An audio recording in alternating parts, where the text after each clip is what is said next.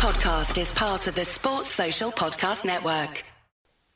Hey gang, great news. We have extended our partnership with the brilliant crew at collegefootballireland.com and the Aer Lingus College Football Classic this year. Notre Dame Navy is the big game, and me, Ben, Propo, and more going to be out there for all the build-up. We're going to be recording pods. There's talk of a live show. We'll be at the game. We are super excited about it. We're going to be dropping special episodes of College Days here on the NC show in the build-up to it. Lots of brilliant guests coming your way. If you didn't make it over last year, you've got to try and get out there this year, or next year's game has been announced as well. So head on over collegefootballireland.com. Find out more information from the website. We hope to see you out there.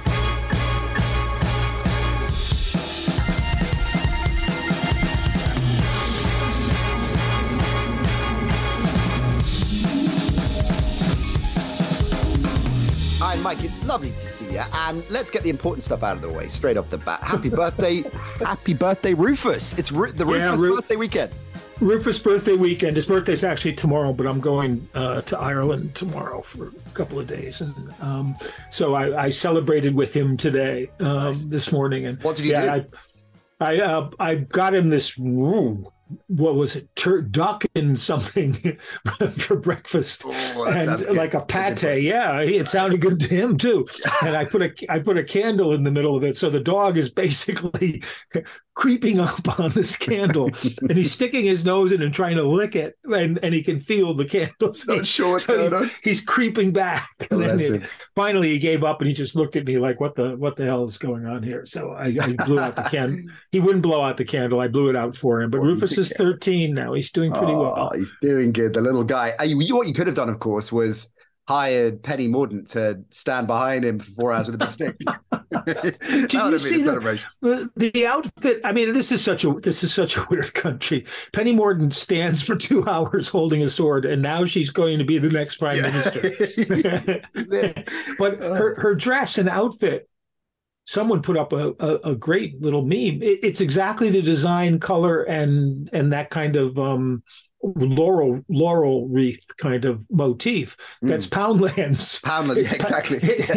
And I thought, how appropriate is that? You know, it's like. I won't even get. No, we're not going to get you on there. It had a bit of a Jedi Council vibe to me. You know in some of the Star Wars. Of the Star Wars, where they have those that are going to kind of start to move towards Sith, and you're not sure yet. But yeah, she'd be on that side of the camp, we think. But hey, look, well, let's not talk about politics straight off the bat. I do want to lead off because we've got a ton to get into. Michael's the schedule released, and the London games, European games announced as well. So we're obviously going to key in on those. We've got a lot of the mailbag to get into too. And it's been a while since we've done that. So Iron Mike's going to have a lot to say, I'm sure. Yeah. Don't you think Camilla's first thought when she got into the golden pumpkin leaving the service was, man, I would kill for a fag right now. Wanted a smoke or a shot of tequila, presumably. She might have done. I mean, they got aircon in the just one more.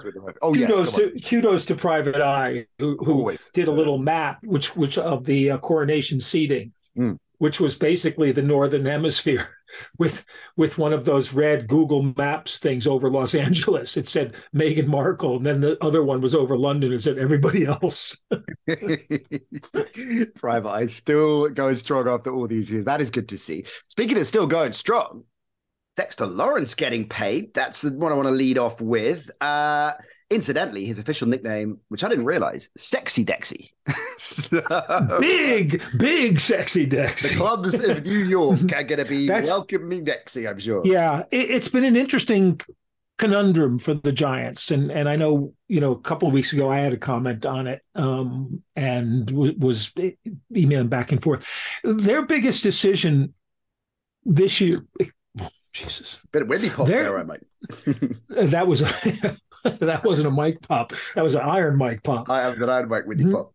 Yeah, the biggest decision for the Giants was how they were going to handle three guys. The three guys whose contracts were up, who they most needed to renew, which was Jones, obviously a quarterback, Barkley, and Lawrence. Mm-hmm. And they decided to go with Daniel Jones. That they made that decision that that Daniel Jones was going to be their quarterback, which you can argue about as to, how good is he, and to say, but on the other hand, looking at the quarterback market and what's out there and what you might get trapped into otherwise, you're not guaranteed anything necessarily better. So right. I understood, we said this at the time, yep. I understood the deal, and the deal is not a bad one for either side. Most of the quarterback deals have been quite reasonable.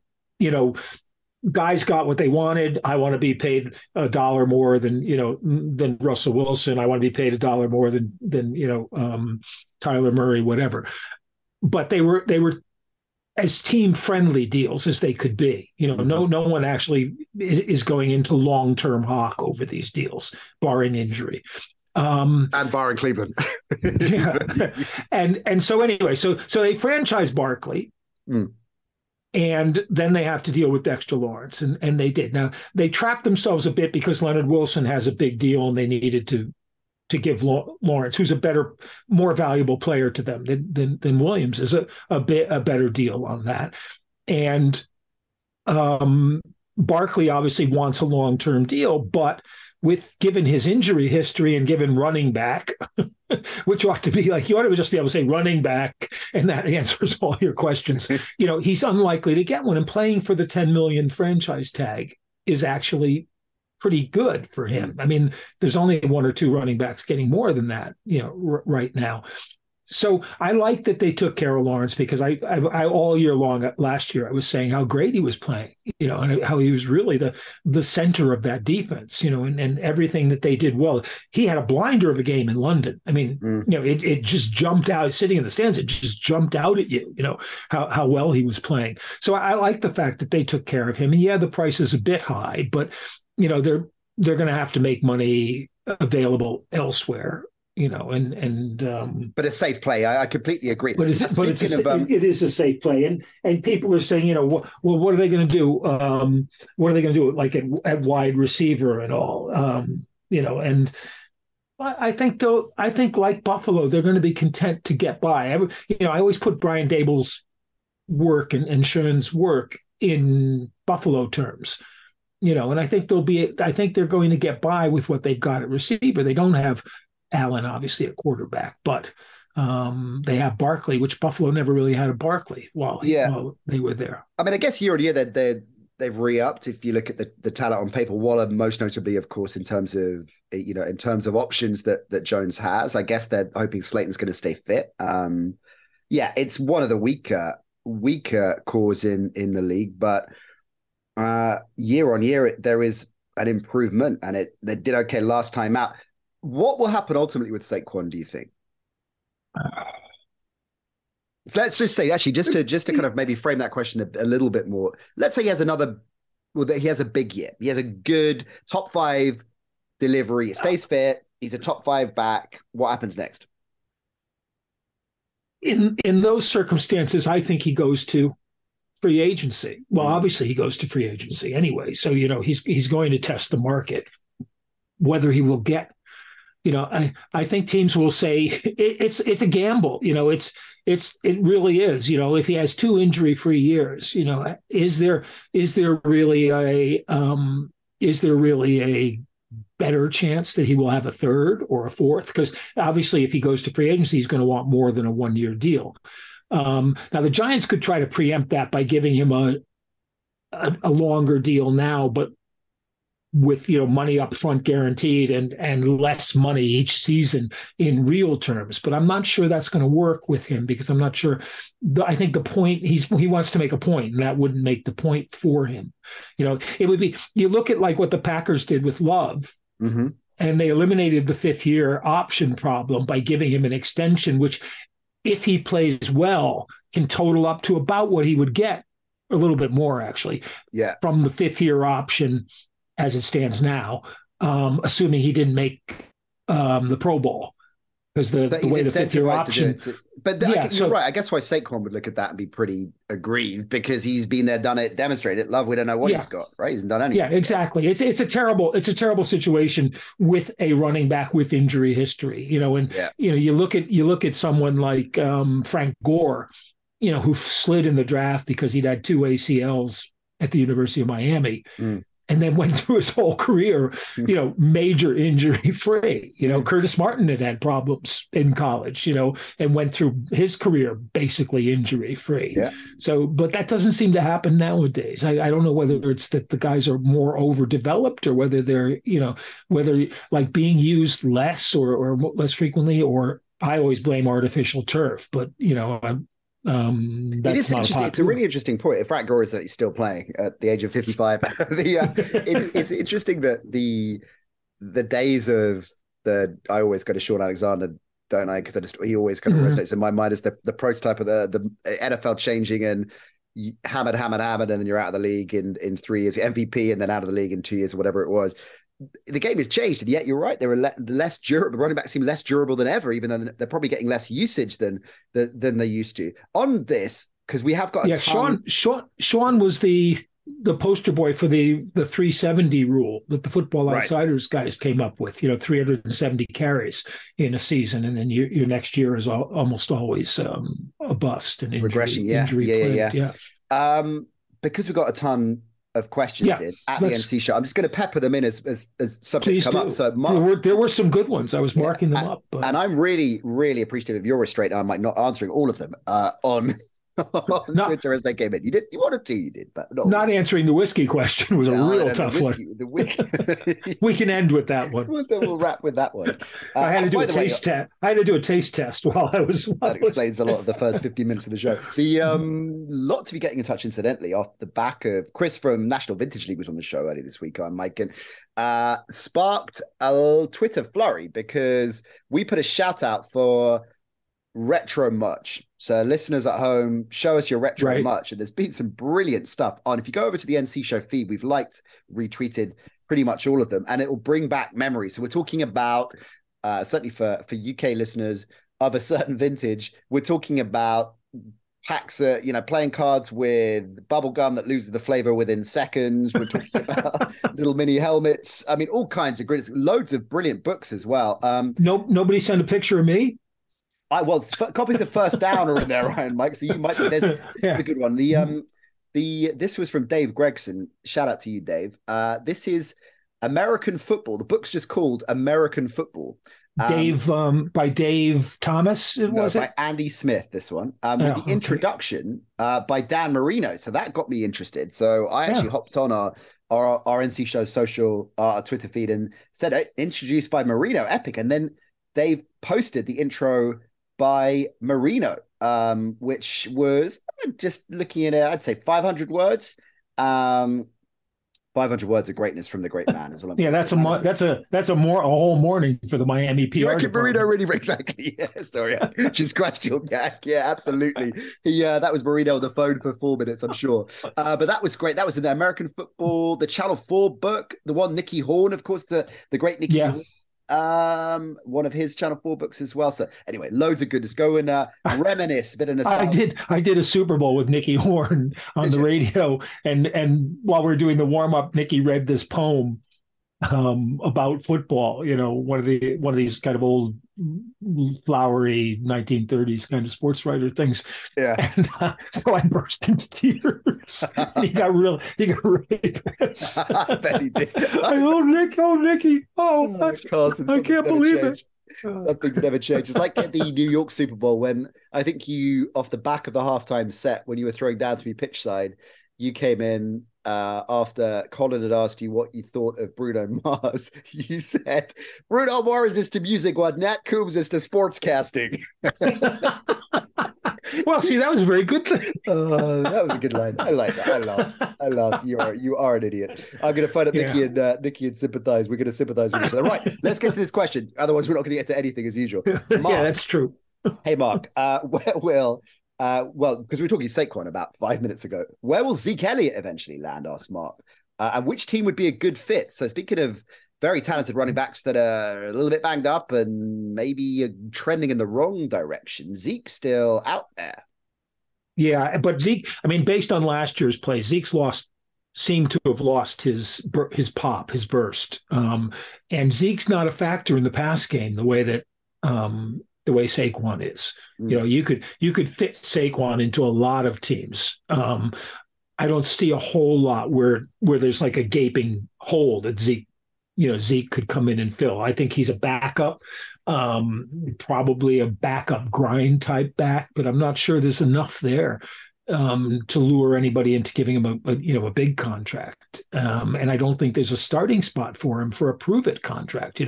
I could see him as sort of like a backup signing in Minnesota if Dalvin Cook, when they let go of Dalvin Cook, or as they seem likely to for cap raise, maybe in Buffalo. It's I don't know how you would define his presence. Seattle, possibly, because they always seem to get 3 running backs injured by October. Yeah, right. You know what I mean? That's the key. He's got to wait and see. He's got to sit his agent. That may be, wait for an injury, and we'll drop you. That may be where he winds up getting signed. Once somebody has a big injury and they want to bring another back in.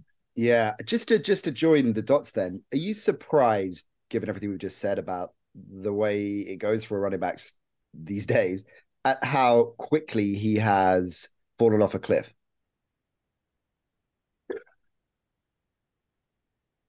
Not really, because in my mind, Pollard has been their best running back, or their better running back, for probably the last 3 seasons. But they tag team pretty well, didn't they? It wasn't certainly the last 2. It was a good tag team while Zeke was still reasonably effective as a power runner. But part of the thing was that Pollard was just giving them more on all downs, and then Zeke becomes too expensive to be the second back, and nowadays you can't really have a third down back, because if you wait, teams that wait till third down to go to the third down back get penalized for it, because you're making it easier for defenses, and part of the thing with third down backs is you're trying to get the defense to you're always trying to get the defense to give you an advantage in terms of the personnel on the field. But nowadays you have to do that from the first down. There's still too many teams that run the ball, pass the ball, and that's much too predictable. The Matt Patricia playbook, I think that's called. I've got a copy of that. Let's call what do you call a pass play? All right, let's talk NFL schedule and particularly start with the international games, of course, and in particular the games in Europe. So 3 in London, 2 in Germany, as we knew going to be the case. What we didn't know is that Jacksonville are going to play back-to-back games. All 3 of the London games in sequential weeks, right? So back-to-back games. 2 of the 3.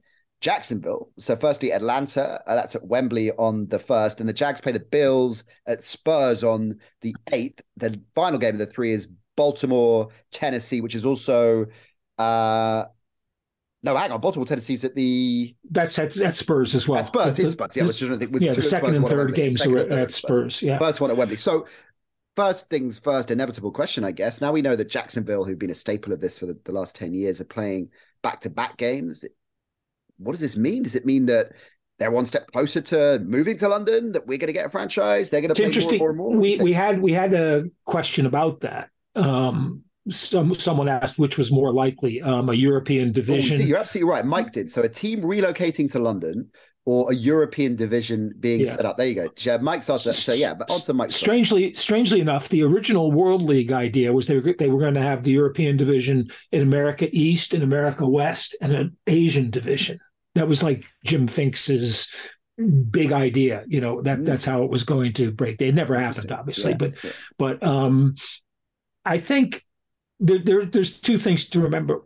A London franchise, I still think, is a ways off, because the way we're working now is too profitable, and it makes sense. We've gone over this a number of times, but the way the UK fandom breaks down and European fandom into a rainbow coalition of all the NFL teams. If you then focus them on one team, the existing fan base is going to have a reasonably hard time moving over to that team. Yeah. Whereas now every game is a festival. So you're almost guaranteed a better attendance. If Jacksonville were London's team and they went on a 2-game road trip at the start of the season, they opened with another loss. Now they're 0-3 in their division. They come back from the second road trip and they're 1-5. all of a sudden the attendance starts to drop. It's the fans of the teams they're playing that come out. Just on that, just quickly, because it's a really fair point, and one, you're right, we've talked about it a lot, but thinking about it when you're talking about 8 home games in terms of the regular season, right? Yeah.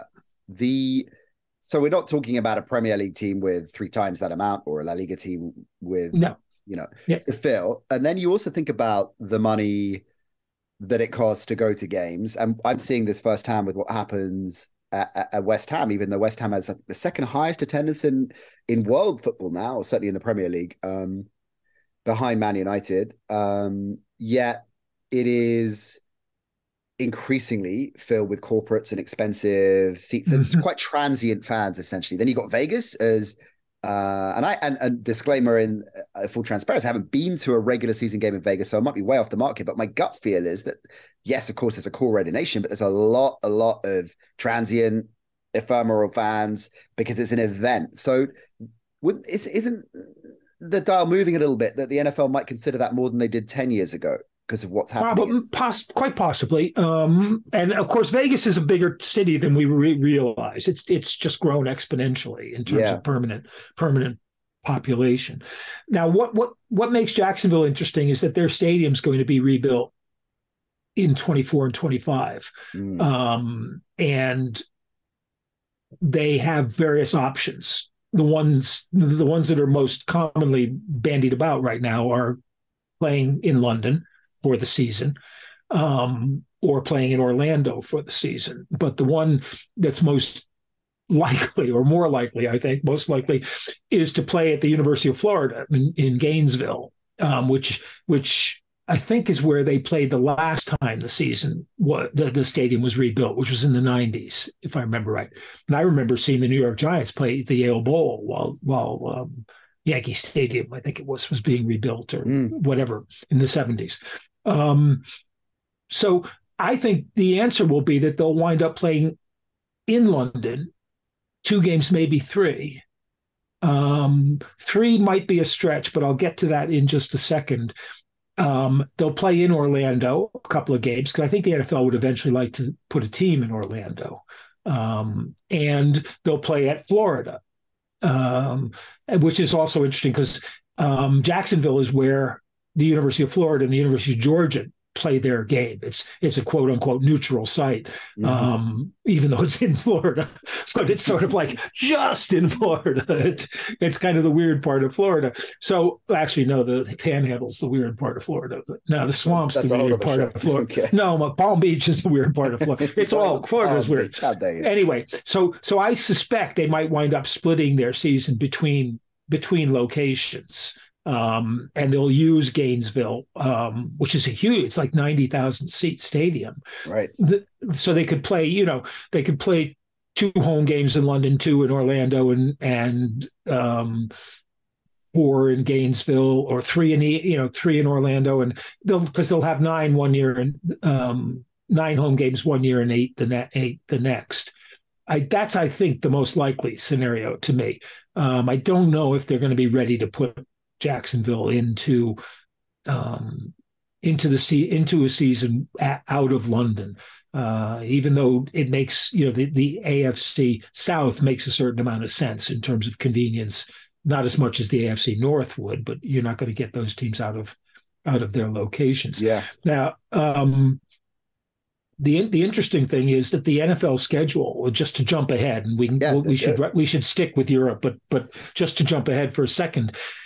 The biggest thing to me about the NFL schedule is how irregular it is. There's no cases of teams playing home, away, home, away, home, away. There are teams with huge runs of home games, or, Miami being one of them. They have 4 home games in the last 5 weeks of the season. Yeah. Which in Miami terms is a huge advantage for them because you're playing in hot weather in Florida, and most of the teams they're playing will not be coming out of hot weather environments for those games. And, we've seen year after year how the Patriots die in Miami in December. So they've got the Ravens week 17 in Baltimore, but outside of that, they've got It's right. Tennessee, the Jets, Dallas, and Buffalo. Dallas and obviously Dallas, it's not a question mark, but the Jets and Buffalo in particular, it's a big advantage for them. Yeah. But you look around the league schedule, and it's not always that much, but you have 4 out of 5 games a lot, either at home or on the road. And that's a big thing. But that's harder to do. Well, it's easier to do actually. If you're Jacksonville, you come over and you play 4 games on the trot in the US, and then you come back and you play, 4 games on the trot in the UK. And that's half of your home games are taken care of already. So that's possible. I like the Jacksonville Buffalo game because it's easy to promote Trevor Lawrence against Josh Allen.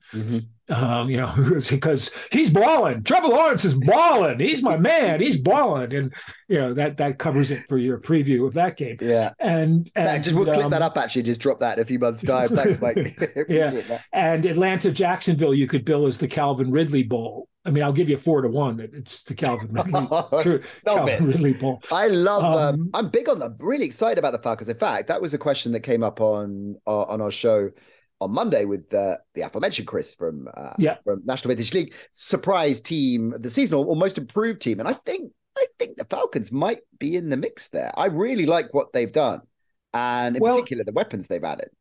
Desmond Ridder's obviously the big question, but what do you think about the Falcons? What they've added in drafting Bijan Robinson? Love it. I said after the draft, it makes a certain amount of sense because they want to be a run first team the way Tennessee is, which is Arthur Smith's offense is predicated on that. So now they've got 3 running backs: Allergy, Corduroy, and Bijan Robinson. So they can be that running team, and they want big receivers, and that's what they've got. Big, tall receivers. They brought in Mac Hollins, who nobody thinks is like, oh, Mac Hollins, but in that system, he's going to. Yeah, and Mac Hollins is sneaky underrated. Mac Hollins. Oh yeah. He's going to be okay. Now the offensive line, I think, is still problematic. They used the draft for it with Bergeron, but I'm not sure that what. And defensively, they brought in. Their offensive coordinator is Dave Ragone, who played in NFL Europe for Berlin. They brought in Ryan Nielsen from New Orleans, and they brought in David Onyemata from New Orleans and Caden Ellis from New Orleans. Yeah, and they signed Jesse Bates, and they signed Calais Campbell. Jesse Bates is really good, and Calais Campbell. Yeah, Calais Campbell is really good, but he's 36 years old, so you don't know how much gas is left in the tank. But he was good in Baltimore last year. So I'm trending Frank Gore for Calais Campbell. They got Jeff Okudah I like as well, and I won't repeat it. It's over on the show with Chris, but I just think it's great upside there. Everyone's written him off. He's a bust. It's upside. It's an upside signing. Yeah. If he pans out, then that's like great. They have the first 2 quarters taken in the draft. But I think that you look at them and you look at New Orleans style defense, and you look at Tennessee style offense, and the kind of thing that's the similarity between them is keep it simple. Mm-hmm. They're not going to fool you in lots of ways. Speaking of which, Tennessee, the other team, one of the other teams, let's pick that up again. Keeping it simple, speaking of which, Tennessee in the 3rd game against Baltimore. Tennessee, is Vrabel in trouble, Mike? We love Vrabel. Is he a coach that could be in trouble? Yeah, I don't think so. Because you can point to various things creating problems for them. Now, he's lucky in the sense that is still a weak, or shall we say, unsettled division. Yeah. I mean, you tell me right now who's going to win that division, and you can't. I mean, both the Souths, the NFC South isn't all that much better in terms of like trying to predict who's going to win. Everybody's sort of at a status level, or a stasis level, I should say. But they've always sort of overachieved, and they fired the general manager year before last, so obviously that's where the blame was falling. But you could really argue they were giving Vrabel what he wanted, trying to get him what he wanted. And this year, to me, the key to that team is Treylon Burks. They need a go-to receiver. They don't really have one. Whereas Atlanta, have Kyle Pitts, and Drake London, and Jonnu Smith is down there now. Who Juju maybe well. goes back to his better performance playing in the Tennessee system. They did a good job with their offensive line. I love Peter Skoronski, not least because his grandfather Bob, when he played for the Packers, comes from my part of Connecticut. There you go. Local legend, as it were, and one of the more underrated linemen of the 60s. Forrest Gregg got all the attention, but Skoronski was the actual captain of the Packers offense. And Baltimore, I think, is going to be really fascinating because Lamar's back, and I think I started to say at one point, I never doubted Lamar would be back. You look at Harbaugh's face when they were doing, he was so relieved. All of this business, could have been taken care of, should have been taken care of. And I think maybe it's simply because he doesn't have an agent that it didn't get taken care of. Yeah. But he's back, so they can do what they want there. They have Odell Beckham. They drafted Zay Flowers. Now, the big question is Flowers another guy who's going to be, is he an over-the-middle receiver? He's not Steve Smith, obviously, but some people say he's only an outside guy, even though he's small and quick. But I think they're going to do with him what they wanted to do with James Proche, say, and Proche wasn't quite good enough, but he was a 6th-round draft pick, and use him over the middle because they've got 2 tight ends, but you really want someone who's got that yards after the catch, game breaking kind of thing in the middle. And if they can sort that out, now if he winds up being an outside receiver who can produce, and if Bateman can come back and be a tall target like Tennessee and Atlanta have, if he can do that, they'll not be bad. The guy I really like watching, and Odell is still around. I think that's kind of overrated. In terms of the effect on the team. I think it's maybe a short-term thing. But I think it's the opposite. I think even though I know he was a lot of money, I think it's a really smart pick. If we're talking about upside pickup, I think it's really smart because he's Again, it's up. Yeah, he's ready and rested if he's back from an injury. I mean, it's not like he's been sitting out. He's coming off a knee injury. Sure. If they can use him the way he was used by the Rams, which was double threat, going across the middle and being an additional deep threat who caught you by surprise. That's great. The guy I'm really looking to see what he happens with in that game is Isaiah Likely, who I think has a lot of upside as a tight end. And with him and Andrews, 2 tight end offense. Now, if you're running 2 tight end with 2 effective tight ends, you only need two receivers on any given play. So you can move things around that way. And you'll see Atlanta taking advantage of those kind of things by using Pitts in effect as a wide receiver when they run 2 tight ends. He'll be the slot receiver, or he may even spread out, and run 2 on the other side. So I think that Baltimore Tennessee game is a really good one, and coming when it does is probably a good time to see how both teams have adjusted to the season. And Jacksonville, Buffalo, it's too tough. Atlanta could be a tough game for them.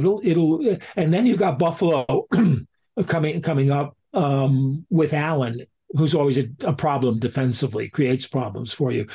But I'm not sure Buffalo is going to be that much improved over last season.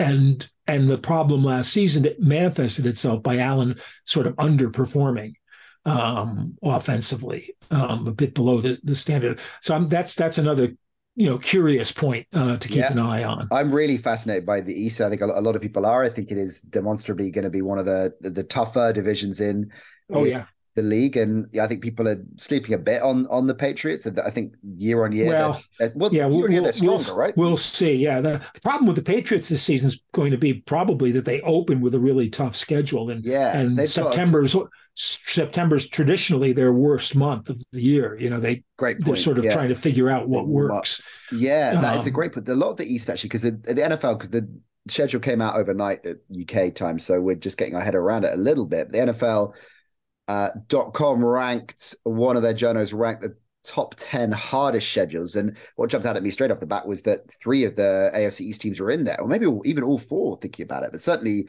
in terms of I can't see Miami being in there because, like I said, they end the season with a really good run up. Run, but I'll tell you what, the Pats open with the Eagles and Dolphins, and then the Jets and Dallas, and obviously because the AFC East teams that they've got a lot of upside. That new quarterback at the Jets, that's a real upside move. If he pans out, that guy number 8. It rings a bell. I think I've heard a bit about him in the offseason. Hey, listen, this is Eric Edholm was the journo.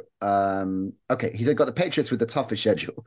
That's what he's ranked them at. I'm just thinking who else in the East he's got in there. So he's got the Bills at 5, the Jets at 7, and he's got the Fins at 8. This is his argument. Okay.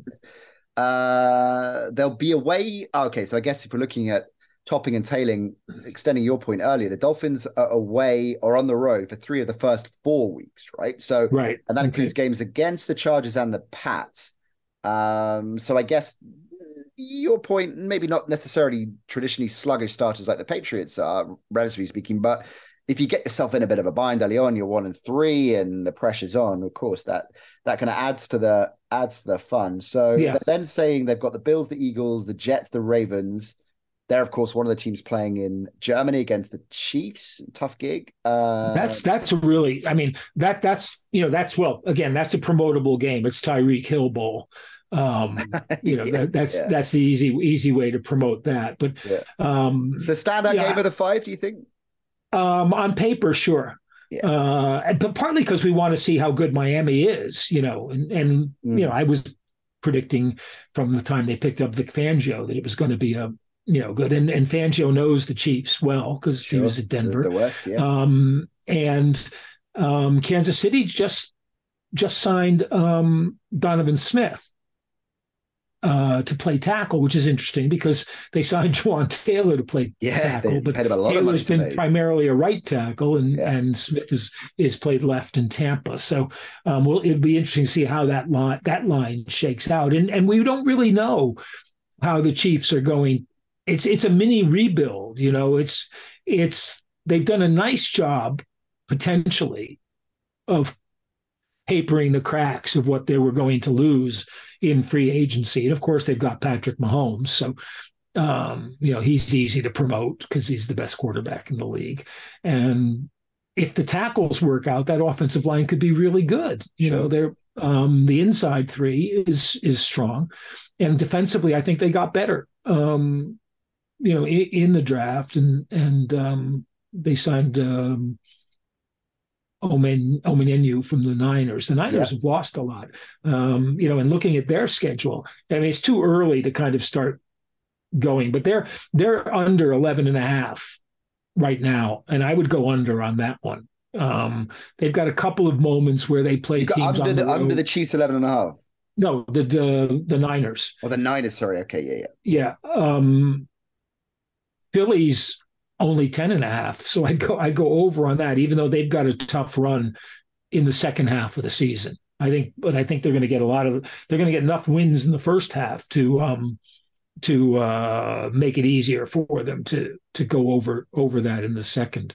Pittsburgh's 8-5, and I think Pittsburgh is probably a good bet.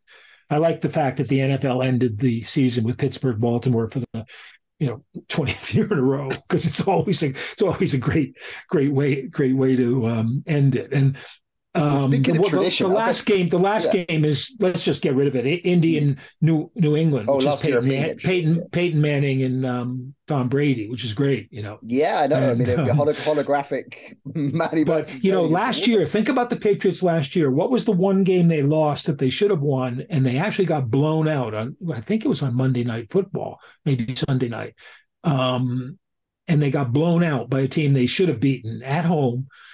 And that really killed their season, in my mind. And that was the Bears. Yeah. That was Justin Fields' best game of the season. Yeah, of course. He ran crazy through them. So it could be that by November, Richardson is starting for Indy. And the question will be, will the Patriots have adjusted to that kind of a game? Is when they drafted Mapo in the third round, that the big safety from Sacramento State, and all the draftniks went berserk, but I see that's kind of like I can see the Patriots playing like three or four safeties on some downs in games when they're playing quarterbacks like that. They've got Josh Allen obviously twice a year, so that's going to be part of the adjustment. So I think it could be different by November if there's a game that could turn out to look like a stinker on game day. It could be the Indy New England game, but it could also be a really interesting one. And I'll give a big shout out to Frankfurt and the Walled Stadion.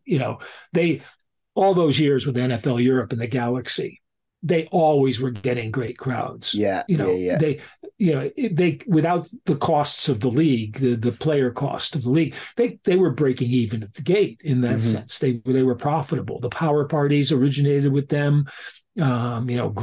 Great crowd management. They were legit getting over 30,000 for most of the time in the reborn league, and it was a fantastic place the old Walled Stadium. They've rebuilt it now, but it was a fantastic place to see a game. Big shout out to the Frankfurt fans. I love them. I think after Munich last year, this could really be convincing the NFL that it's worth considering, giving more airtime to Germany as well. It's interesting you say that I'm hearing quite a few whispers and one or two really interesting bits.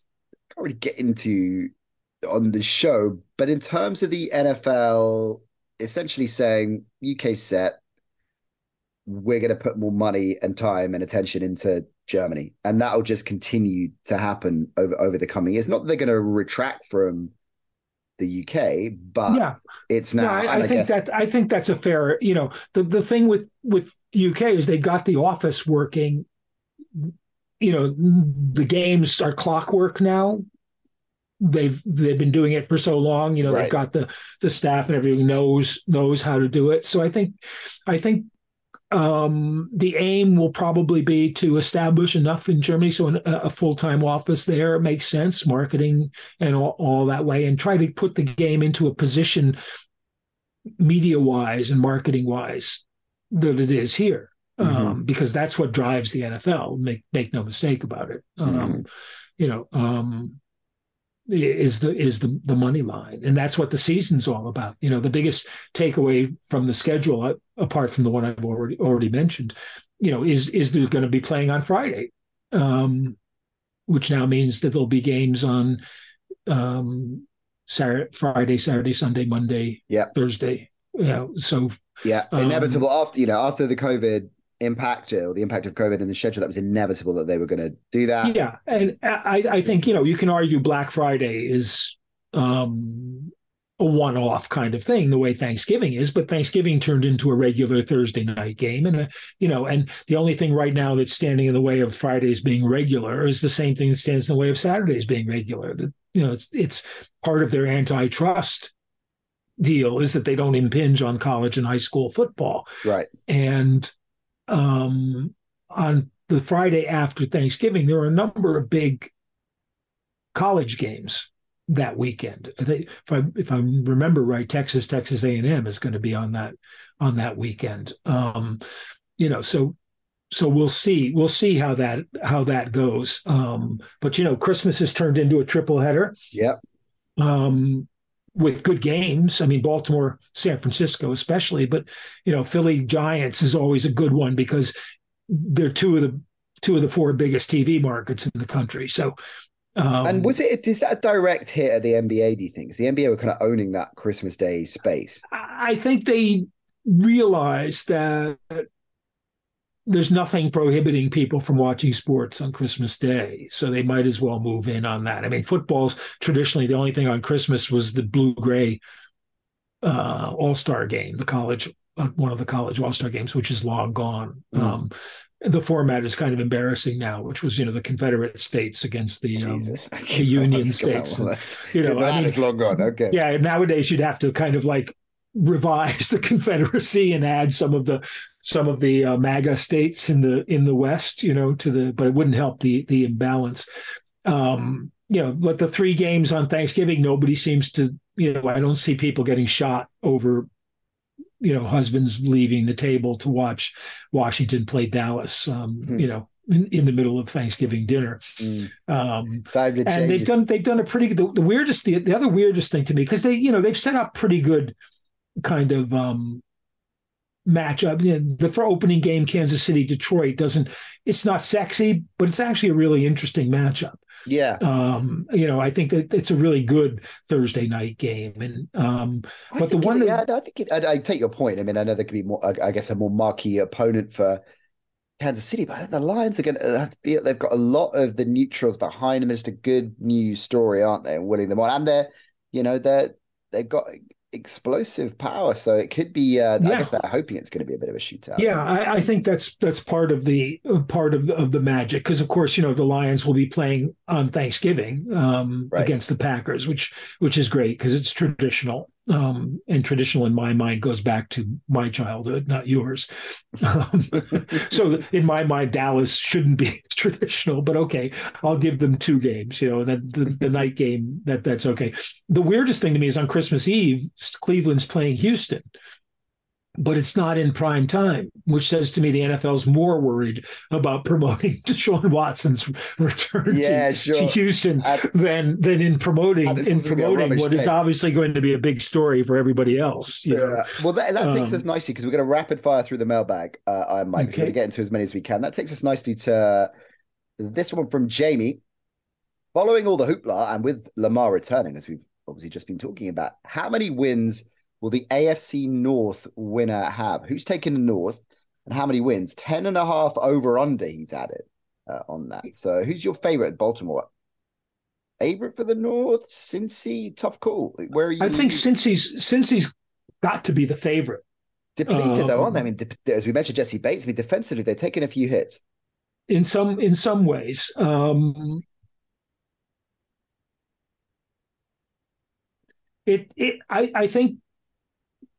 I think 11 probably wins it. I was looking at the schedule and thinking Pittsburgh is 8.5 on the over-under, and I might even go over on Pittsburgh.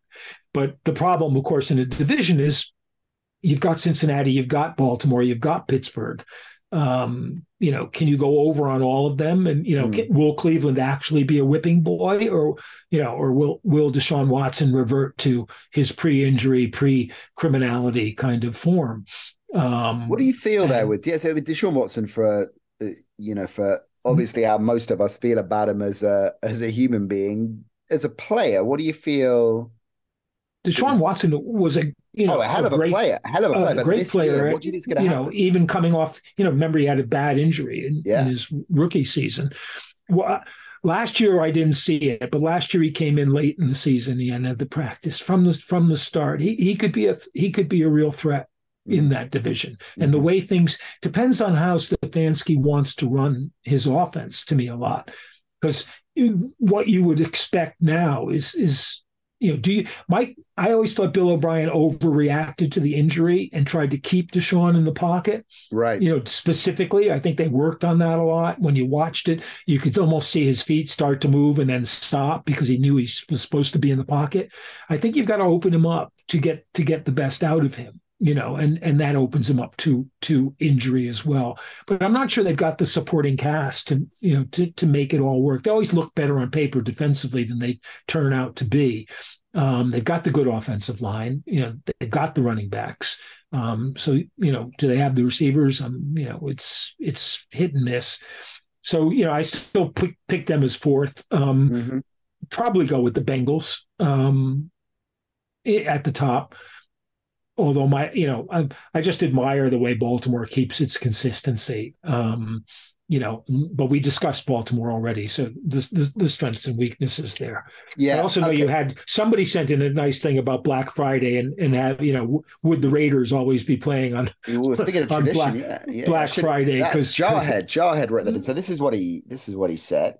The Cowboys and the Lions, as we've just been talking about, have the Thanksgiving tradition.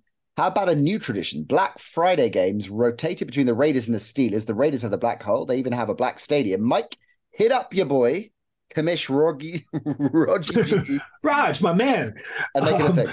Yeah, I mean, it makes a certain amount of sense, although you could, if you were, really, you could put Baltimore and Pittsburgh in that game every year because Baltimore play black as well. Right. Ravens are black.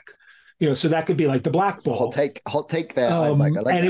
it would always be a really good game, because it's such a good rivalry. The Raiders would be getting, obviously the case for the black hole spot.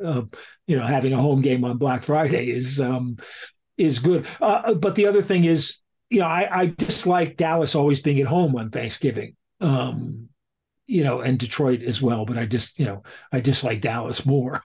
Well, you just like Dallas. So I think a game where you had two teams who knew every year they were going to be playing on Thanksgiving, and it alternated home games each year would be fair. Okay, here's a fun one from James. The most overrated storyline of the off-season so far. And he said, mine is that you can't trust Levis because he puts mayo in his coffee. That was the story. He puts mayo in his coffee? Who does that? Well, Iron Mike, you're not a pineapple on pizza guy, as we've established many times over the years. Mayo in coffee versus pineapple in pizza. Mayo and coffee sounds, I think, even worse, right? Sounds worse, yeah. It sounds even worse. Well, I say even worse. I'm a Hawaiian kind of kid. I could be wrong. So apparently, does he put peanut butter in it? Okay, so apparently, adding mayo to your coffee will add a significant amount of calories, sodium, and fat to your diet. Oh, no shit. No shit. It's not considered a healthy addition to your morning cup. What is this website? This is like that website AZ Central that me and Propo talk about, where it says Patrick Mahomes is a great quarterback. Just when they're picking games. The Chiefs have a white hot offense. Oh, great. Okay, thanks for that insight. Well, yeah. So, what is your most overhyped storyline of the? Oh God, there's so many of them. I try to ignore them, as they get hyped. We talked about Lamar Jackson. Probably Aaron Rodgers. Yeah, I think it was. I mean, it's hard. I mean, because you've got like 9 different storylines. You can. The one I like now, or the one I would promote now, would be Aaron Rodgers Brett Favre too? Are we just a few minutes away from dick pics? Or has Aaron Rodgers been replaced by an Elon Musk? Aaron Rodgers clone. Elon Musk created Aaron Rodgers clone, and that's where he went. AI, where he went. AI Rodgers. Maybe that's what's happened. And it's Musk that's just pissing about, saying, "Hey, sign Randall Cobb." Yeah, I'm waiting.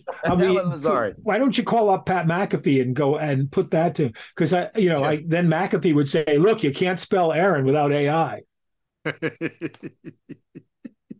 All right, let's do a couple more. Well, actually, you know what? We'll do one more football, and then we'll wrap on the one you wanted to wrap on. Yeah. This is from Adam. Who is this year's Jags? Seems like a few candidates to go from nowhere to the playoffs. So, which team do you think is gonna to frame that question? I mean, nowhere team last year. Nowhere is kind of tough. I think. Yeah, tough. Okay, non-playoff team to playoff team. It's easy to say the Lions. Yeah. Who seem to be improving. I wonder if the Packers might well be able to sneak in that division. Even with, at this point, it's hard to say, obviously, because you don't know how well Love is going to play. But in that division, the Lions right now, to me, are favorites. Yeah. And I suspect the Vikings are going to regress. I agree. This year, so I think there's an opening. There's an opening there. It's a real imbalance when you could break it down, right? In terms of really tough divisions, and then a lot of vanilla divisions just offset. Like you mentioned, we talked about the AFC East. The NFC East is obviously going to be particularly strong. The West, AFC West, will maybe not as hyped as it was last season, but will be, of course, strong as well. And then you've got divisions like the AFC South and the NFC North. I mean, Denver to me seemed like if you were going to choose in that division who's going to step up and make the play, I would say Denver ahead of of Los Angeles and Vegas. Seattle could. Yeah. One funny thing, I was looking at the Rams over under on wins is 7.5, and I've got a niggling feeling that the Rams could be better than that. It's hard. It's hard to say why when you actually look at the roster. And maybe I'm giving McVay too much credit as a coach, but I wonder if the Rams, could wind up being challengers in that. Yeah, interesting. I'd like to say the Patriots, but my gut feeling is they're around a 500 team anyway, and so does that maybe not, Is that particularly in that division? All right, yeah. Jim Gibson is the man. Yeah, go on. Oh no, go ahead. We'll do that. All right, so you hold that thought. Jim Gibson is the man who sent in your favorite tweet out of all of the great tweets that you have had. What is the great man's favorite scotch and his favorite bourbon? And what is better for watching football with? I tend to, if I'm drinking while I watch football, after the mealtime drink, but it actually, I drink a lot of aquavit. And my favorite aquavits are Flater from Sweden, which isn't actually technically an aquavit. It's only called Brenvin.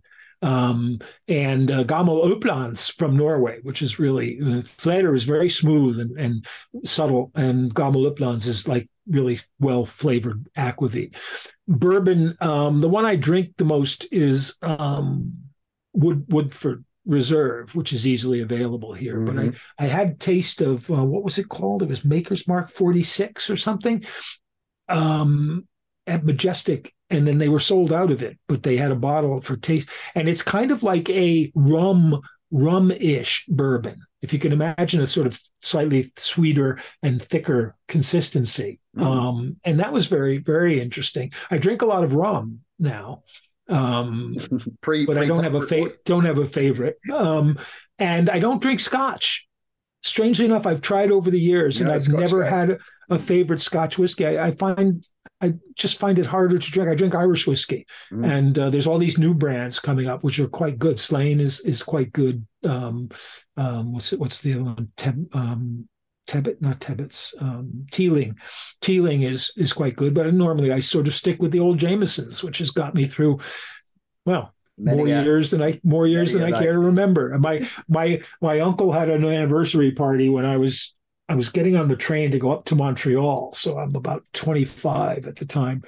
And the next time I'm like talking to my father's saying, yeah, it was a great party, wasn't it? I said, yeah. And my father said, yeah, Jack's going crazy because he can't figure out who drank a whole bottle of Irish whiskey. He said, the bar was billing them by he said, and then it was like one bottle was completely gone. Who drinks Irish whiskey in our family? And I was like, Mike holds the book up to cover his face.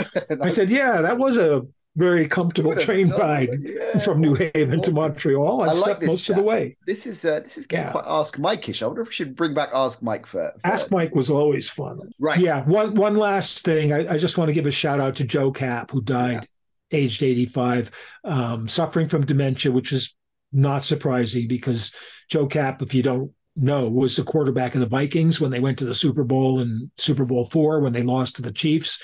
And he was part Mexican American. His mother was a Mexican American.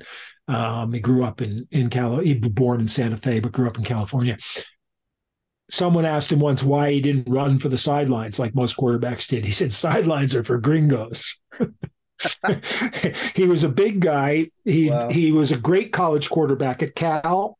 Took Cal to the Rose Bowl, the last time they've ever been to the Rose Bowl, and that was like 1958, I think. He played basketball at Cal as well. He went to the CFL. He was drafted by the Redskins in round 18 of the draft and never heard from them. They never called him. There was none of that, calling it home to see if you're going to go. They didn't call him before. They didn't call him during. They didn't call him after. Was Dan Snyder the owner back then as well? So he signed in Calgary where Jim Finks was the general manager. I mentioned Finks in terms of, and they went to the playoffs. He was a 4-1 trade with the BC Lions, and 3 of the 4 players involved in the trade. Just 2 went to the Hall of Fame in Canada. He won the Grey Cup, and then he decided to come back to the States in the mid-'60s, and some AFL teams were chasing him. But Finks by then was the GM of the Vikings, and the Vikings had traded Fran Tarkenton to the Giants. So he worked out a trade. They had a guy called Jim Young, who was a Canadian running back out of Queen's University in Kingston. And he wanted to go back to Canada. He wasn't playing really enough to do that. And Washington held the rights to Joe Kapp. And Bud Grant was the coach of the Vikings by now. And Grant had coached Winnipeg 4 Grey Cups, I think. So he knew Kapp well, and he wanted Kapp. So what they did was Kapp got waived through the CFL. They got Young waived through the NFL, although apparently the Saints figured out what was going on and tried to stop it, but they talked them out of that. And the Vikings got the rights from Washington to Joe Kapp. And so they traded Young for Joe Kapp. They traded Joe Kapp to BC, who had his rights, and BC traded the rights for Jim Young. BC traded for Jim Young, and so it was a 3-way trade with 2 CFL teams and an NFL team, and you couldn't do that anymore. No, I mean, so Kapp, becomes successful, and 3 of the players in that are all in the CFL Hall of Fame. The Vikings were better his first year. They went to the playoffs the next year. Then they lost to Kansas City, and then the next year they go to the Super Bowl, and then he plays out his option. Very unusual in those days. He didn't sign his new contract, and then he signs with the Patriots, which was a bad mistake. They trade for him, and then the next year, the NFL and the Patriots demanded he sign an option year in his contract, and they drafted Jim Plunkett as leverage, and he refused. He was not going to sign his option, so he didn't play. He never played pro football again. And he sued the NFL, antitrust suit, which he won 4 years later. And the jury gave him no damages. It's like the USFL suit. The USFL sued the NFL for antitrust violation. They won the case, right? And they got $1, which was tripled under the terms of the plus interest. So they got like a check for $3.40. Brilliant stuff by Mike at Carlson Sports. Is how you follow the big man on Twitter. Patreon.com/Mike Carlson FMTE. Back on these shores very soon. Carlson, look after yourself. Have a great weekend. We're sending off to Rufus. Yeah, I suppose the Irish whiskey may actually flow a little bit. Actually, I'm staying in a hotel not far from the Teeling Distillery. It might be time. Sneak out. Although, as my girlfriend said, I do not want to be going around Dublin with American tourists. She's Irish. She's sharper than you, mate. Everybody is. Yeah, well, that's a fair point. Enjoy, bud. Check it soon. Thanks, man.